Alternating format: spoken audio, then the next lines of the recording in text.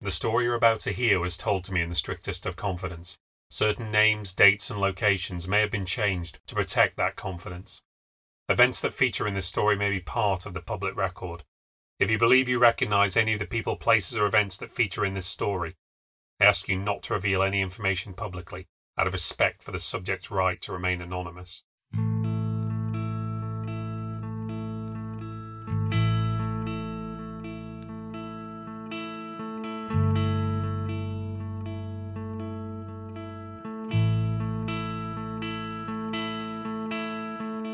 My name is David Paul Nixon, and this is the New Ghost Stories podcast, where we delve into the New Ghost Stories archive to hear witness accounts of the supernatural. Stories that could be delusions, lies, fantasies, or perhaps even the real thing. Just don't make your mind up until you've listened. It's fairly unusual for me to find myself hunting down a case for New Ghost Stories. Generally speaking, cases come to my attention when people approach me, and I prefer it that way. Not because I'm unwilling to do the legwork, but because experiencing the supernatural is usually at the very least unnerving. As we have heard, it is sometimes very traumatic. And I don't ever want to put people into a position where they're forced to dig up painful memories, or to put any pressure on them to speak out. That's why I've made it a rule to only speak to those who volunteer to share their experiences. Although it hasn't always been this way. Today's story comes from an earlier point in my Ghost Stories career, back when I was writing down my first cases and still figuring out how to evaluate what I was hearing, whether I could verify it as likely true, unknown, or just plain false. I was still learning. This case first came to my ear when I was in an unfamiliar part of town, at a bar with friends of friends rather than people I knew.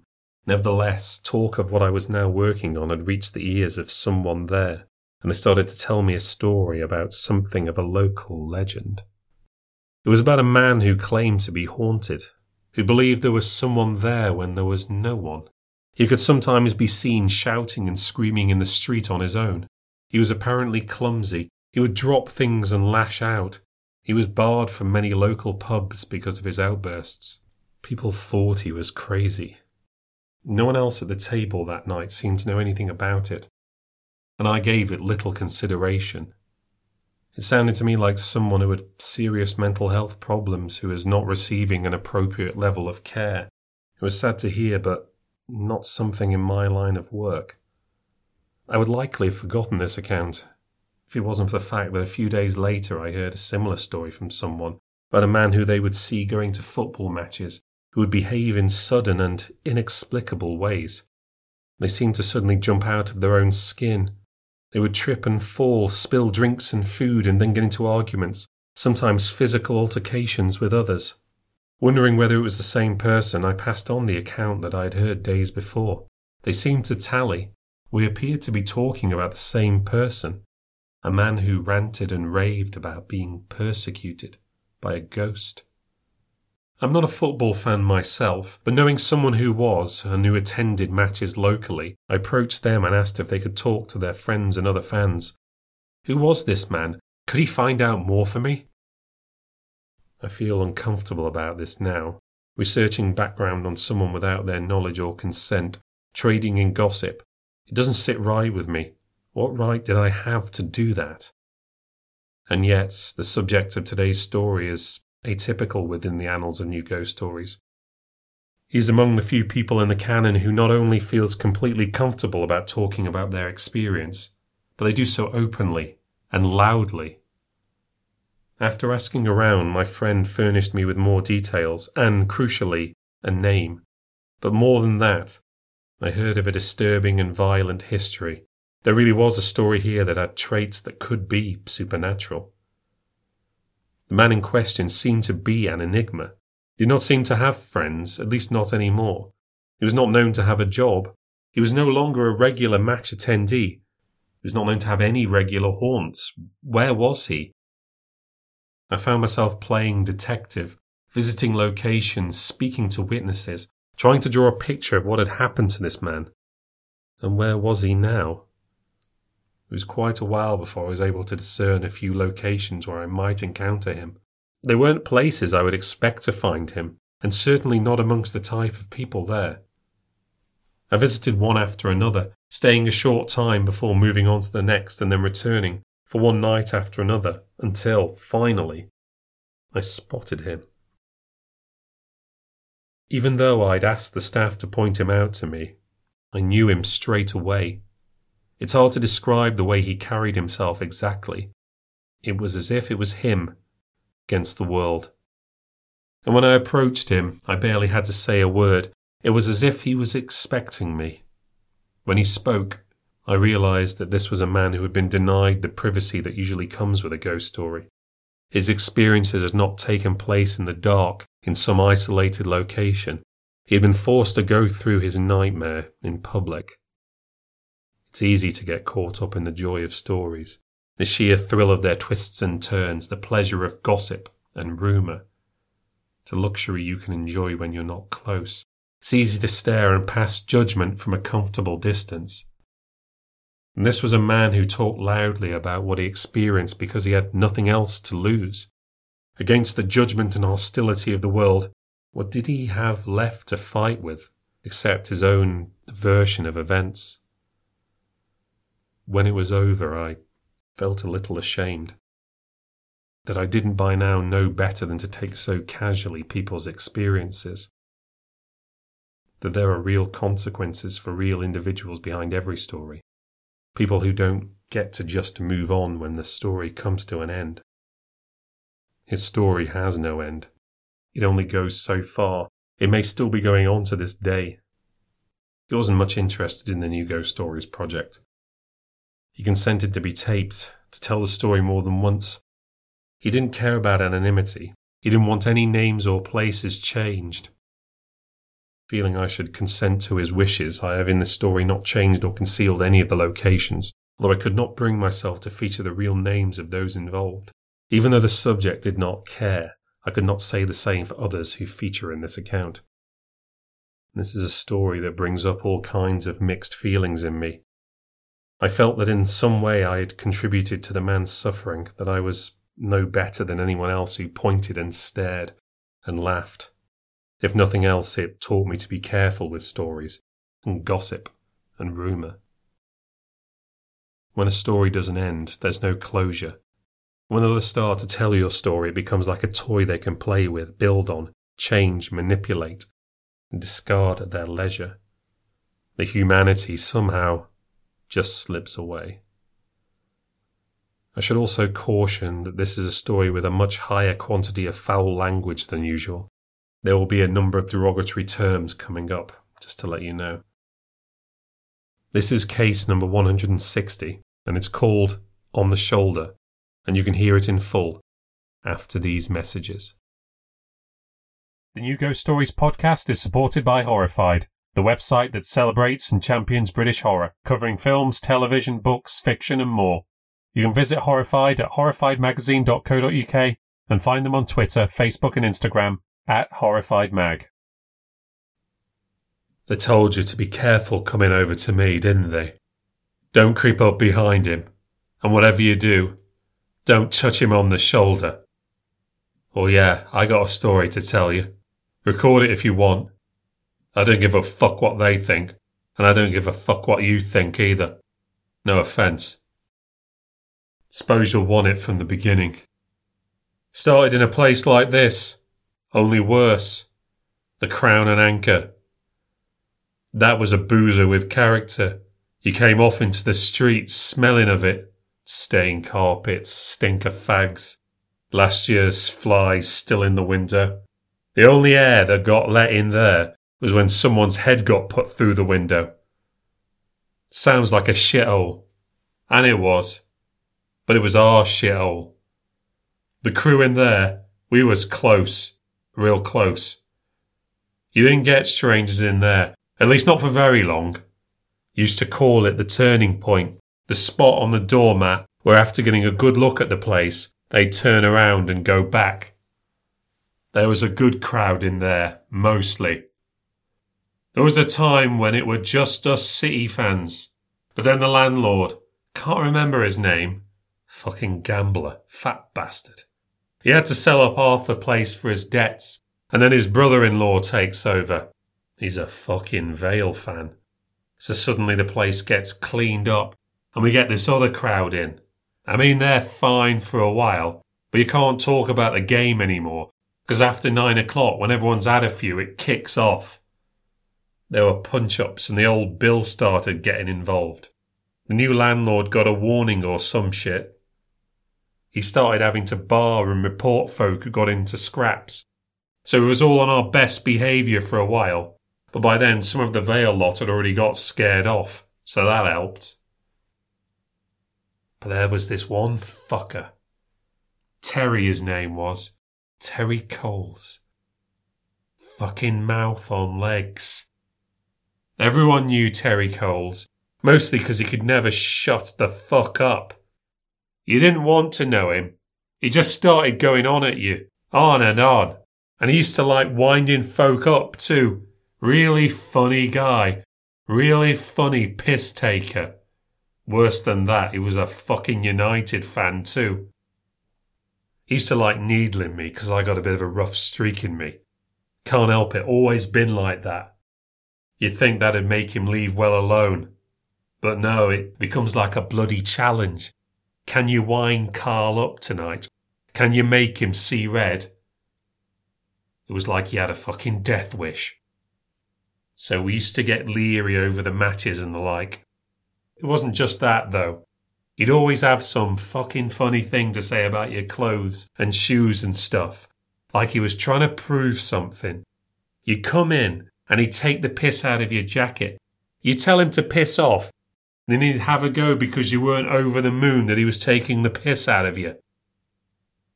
So this one time, I just hit him, smacked him clean off his feet. He wasn't expecting that. Yeah, I could get leery, but I didn't normally just lash out like that. Of course, that put a chip on his shoulder because he couldn't get back at me. My mates and his, if you could call them mates, they probably couldn't fucking stand him either.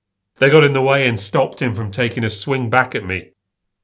But I was already in trouble with the new landlord over a fight a few weeks back. I mean, I didn't get in fights often. Not like me to just lash out, like I said. But these fucking students had decided to come in, probably just for a laugh, and those poncy fucks can rub a man up the wrong way, with their pants hanging around their trousers, and their "we're the fucking bee's knees, future of mankind" bloody smugness. I'd had one too many and they'd gotten too fucking noisy, so I told them where to go. And they got mouthy with me, so I lamped one of them. New landlord's son. How was I supposed to know? So I was about to get barred when his brother, old landlord, and still half owner, what was his name? He comes and stands up for me. Bless him, he's known me for years. Sure, I got a temper, but mostly I keeps it to myself. Don't cause trouble. So I'm getting my last warning now. Do it again and you're out. I don't want to find myself another local. I don't want to lose me mates. Not over a prick like Terry Coles. He makes a big deal about shaking hands and forgiving me. And biting my tongue, I just go along with it. But he still knows I can't stand his guts. So that's not the end. Like everyone else, I got to sing his tune and he has to have me licking his boots and hanging on his every stupid word. I tries to avoid him whenever he's there. And he always gives me this look like, here comes trouble. Here comes a headache. I ain't doing nothing, just keeping to myself, enjoying a pint, chatting to me mates. But no, he still has to have his pops and jokes and what else. Can't leave me fucking be. Well, this one night he went too far. I just had this big fucking row with my lad, and I'm in there blowing off steam. I walk in with my face red, and he gives me that glance of his, and I just shout, "What? What's your problem?" He makes it all innocent like he doesn't know what he's doing. My mates, though, they know what it's about, so they give me a wide berth, keep the conversation light. But this tosser Terry, he keeps trying to start with me. Results are on the telly, he's making cracks about City and he's looking at me while he makes them. I know he is. Then somebody tells him, I don't know who, but somebody tells him my boys are queer. We've been rowing all afternoon, that's why I'm in a fucking mood. I don't like it, and I've never fucking liked it. He's supposed to be a man. But now that he knows, he's got to come over and say something. So he walks right up to me while I'm sat at the bar. He slaps his hand on my shoulder and he says to me, "Mate, I just heard your son's a puff." Fuck, I wouldn't have that in my family. If my lad turned out to be a batty boy, I'd fucking chuck that kid out in the street. I've had about 8 pints and I just fucking lose it. Whatever my son is, he's still my lad, and I just couldn't take anybody saying any of that shit about him. So I pick up my pint and I glass him, smash it right in his fucking face.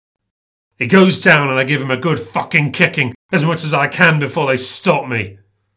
He doesn't get back up, and the landlord tells me I'm barred, so I tell him to fuck off and storm out the place.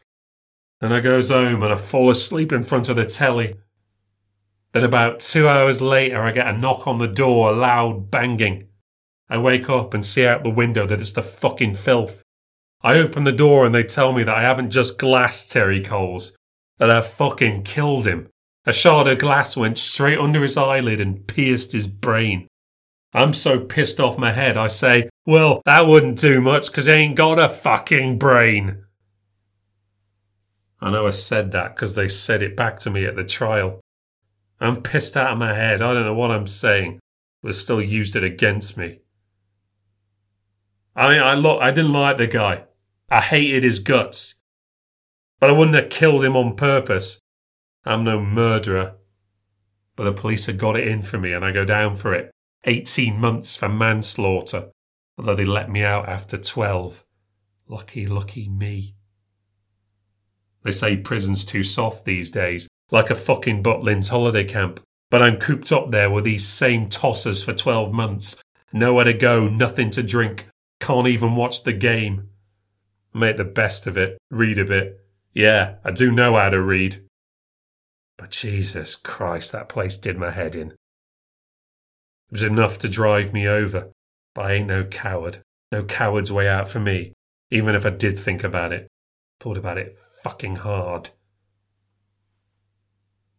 So I lose my place and have to move in with my sister and her husband, who's a slimy prick. But I take it because Lisa's a good girl and she doesn't have to take in an old tosser like me. I get back on my feet soon enough. If these haulage companies turn their nose up at thugs and hooligans like me, they'd have no one bloody working for them. Not that they don't take advantage and cut your pay for it. Getting my life back on track wasn't the big problem, though. I mean, my lad, he ain't fucking talking to me. But there's nothing unusual about that. No, the problem was Terry fucking Coles. Yeah, I know he's dead. I fucking killed him. But that ain't stopped him from making my life miserable. That ain't stopped him coming after me. It happened first one night as I'm coming back from the pub. I've had a couple, not too many. I'm on my best behaviour because I could still get sent back inside. The street's empty, totally quiet. You can't even hear the wind or sound of traffic from the A road. You could hear a pin drop's echo. That's how quiet it was. And I'm just walking down the road on my way home, minding my own business, when I feel it. This great big hand slapping down on my shoulder, just like it was some mate of mine. I almost jump out of my shoes. I spin around expecting to see some geezer behind me. But there's no one there. No one there. The street's empty, but in my head, there's one face I can see. It's Terry Coles. He's just put his hand on my shoulder to express his deep fucking sympathy about my son being a puff. There's no one there, but I can't get that image of him out of my mind. His stupid big eyes and phony friendly grin. And run home because I'm that scared shitless. Next day I just put it down to the drink. You have a few and you can get strange ideas. I try not to think about it because it freaks me out. But that next day I promised to take Lisa's eldest, Candice, up to Hanley for some clothes shopping. That's if you can call them clothes. There weren't enough fabric on them to blow your nose on. So I'm walking around with her on a wet Saturday as she goes in and out of these shops, none of which I've ever heard of. And then we're heading back to the bus station and I'm walking down the end of the high street, and it happens again. Great big hand slaps down on my shoulder. I go ice cold. I spin around and look at all the people, and none of them are looking at me. No one's right behind me. They're just walking past, wondering, what the fuck's wrong with this guy? He looks mental. And I'm going mental. I'm looking at all these people and I start shouting, "Who touched me? Who was it? Which one of you put your hand on my shoulder?" Candace is dying of embarrassment. She don't want me there in the first place. She asks me what I'm doing and I point right at her and shout, "Was it you?" She says, "Fuck no." Foul mouth she's got. What the fuck's wrong with you? So I'm stood there looking like a bloody lunatic because I know that Terry Coles is there and he's watching me, laughing at me. It was hard that first year. Any place, any time. Terry hadn't changed much. He knows just how to get under your skin. Like when you're at the checkout, just as you're about to hand over your money, the woman behind the till will say to you, "That's $9.60, dear," and the hand will slap down on your shoulder. It's like getting ice water down your back. Totally knocks the wind out of you. I used to drop my money, spill it all over the floor. He'd do it just then to make me look like an idiot. He likes to make me look fucking stupid. His other favourite is to do it when I'm playing a game and winning, whether it was pool or darts or cards. That slap on the shoulder and I'd lose it. The game would be over. I'd be fucked. Couldn't hit a ball, couldn't hit the board, couldn't make a bet. Bit by bit, he started to ruin my life. Can't go for a pint without a slap on the shoulder, and then my pint's all over the floor and I'm losing it in front of strangers and kicking off. I couldn't work because you can't drive when some fuck decides to pay you a visit from beyond the grave. I'd be driving, then he'd slap his hand down on me and I'd lose control. There was this crash, I went off the road. I only took out some edges, but the cops saw me. Then a few weeks later, I stop on the motorway. Couldn't help it. He put his hand down on my shoulder and I slammed on the brakes. Car goes straight into the back of me. Some guy gets whiplash and concussion. Probably lucky there wasn't a pile-up. But I lose my licence and I lose my job. It got so fucking bad I couldn't leave the house for a while. Council put me in this dingy flat once Lisa and Neville turned me out. But I stopped going out. You see this hair? This hair was brown like wood before I went to prison. Now look at it. I got a fucking old man's hair. It's the dread of it happening that's the worst. You don't know when it'll happen. You don't know when he's going to put his hand on your shoulder. He picks his times. He knows exactly when to time it. This one time he even did it when I was taking a piss. Knocks me cock out of me hand and has me piss all over my trousers right before a game. Big fucking laugh, eh? Sometimes I think I can hear him laughing, splitting his fucking sides because he's so fucking funny. Ended up on benefits. Council thought I was agoraphobic. Is that what they call it when you can't go outside? I had to go see a psychiatrist. What a fucking joke. It had to stop then.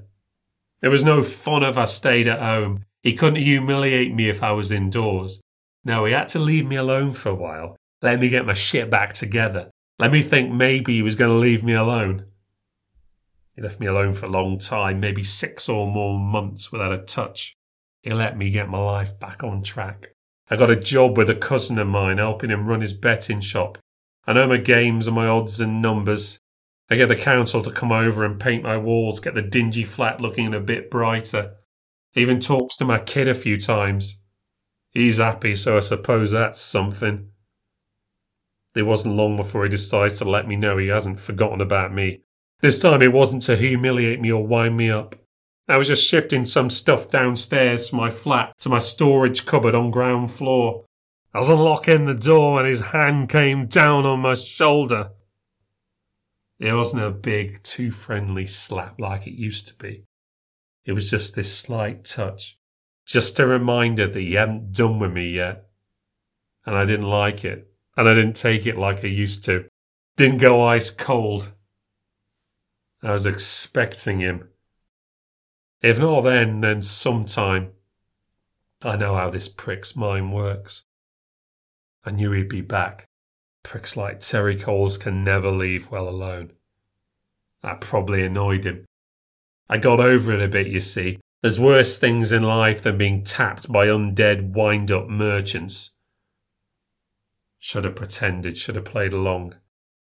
Because now he knew he had to up his game. He was quiet again for a while, let months go by before he has another go. I'm at Stoke Station waiting to catch train down to Sea City away. I'm on my own because most people stay away from me these days because they think I'm a nut job. But I'm still going to matches, fuck the lot of them. I'm stood on the platform waiting, and I see train coming in from the distance, so I pick up my bag ready for when it arrives. Then just as it's pulling into the platform, I feel that hand on my shoulder. I go stiff, cold, that's normal. But then that hand pushes me. It shoves me off the platform. I land on the tracks just an inch away from the electric line. The train's coming towards me and people are screaming and shouting, and I can see it coming for me. And I cover my eyes and I scream, very nearly piss my pants, no joke. But Terry, he knows what I don't. But this ain't the long train, it's just a short one, 4 carriages instead of 6. It's already stopped well ahead of me. And they're screaming on the track like a bloody girl when it's already stopped still. Fucking hilarious, eh? That's our new game. He's trying to kill me, but he hasn't decided when yet. So he's toying with me, waiting till I let my guard down. Last week it was the tram. I'm in Manchester for the away game and he gives me a shove just as the tram's coming in to stop. I'm out of the way fast enough before it can hit me, but if I wasn't on me toes it would have taken me down. Driver has a right go, people are laughing, saying I just jumped out. I don't rise to it, what's the fucking point? He's had plenty of goes. I can't walk downstairs if there's no banister. Can't walk down the middle. Have to have my hand on the rail. He's had a go at me on stairs more than once. Can't walk on the roadside of the pavement because he might shove me off. Got to be careful in the kitchen too. You see that? That's what happened when he pushed me against the cooker that one time. Treatment in hospital for 2nd-degree burns. Even hurt to wipe my fucking arse for weeks. One day he'll get bored and have done with it. I won't help him. But you know what?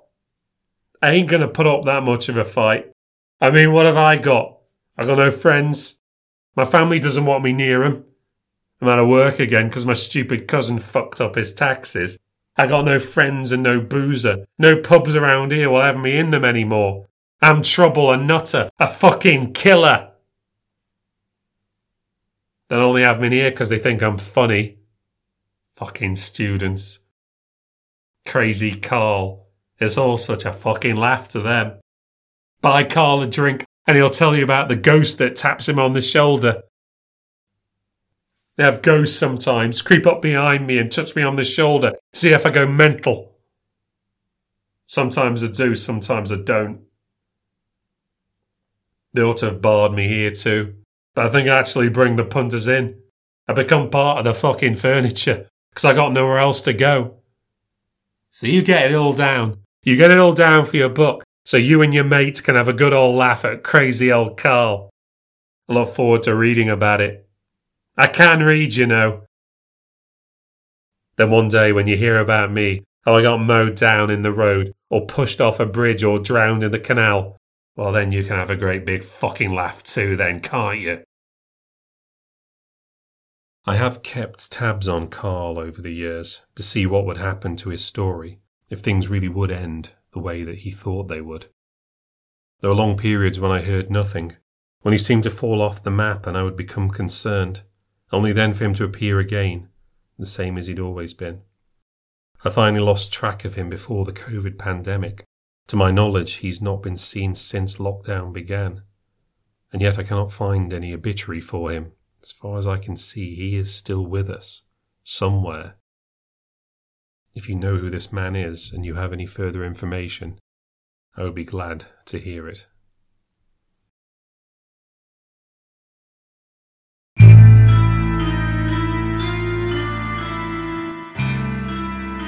Thank you for listening to the New Ghost Stories podcast. If you've enjoyed listening to the podcast, please consider becoming a patron by visiting patreon.com/newghoststories. You can also support the podcast by liking or leaving a review on any platform and subscribing to hear future releases. This story features in the book 11 New Ghost Stories, which is available from Amazon, Apple Books, and other book retailers. This podcast is written, presented, and produced by me, David Paul Nixon. If you'd like to read more from me, visit my Substack at davidpaulnixon.substack.com. You can find out more about New Ghost Stories at my website, newghoststories.com, and for all the latest updates, follow me on Twitter and Instagram at New Ghost Stories. Next time on the New Ghost Stories podcast, it seemed like he had finally got out from under her thumb, but would she ever truly leave him?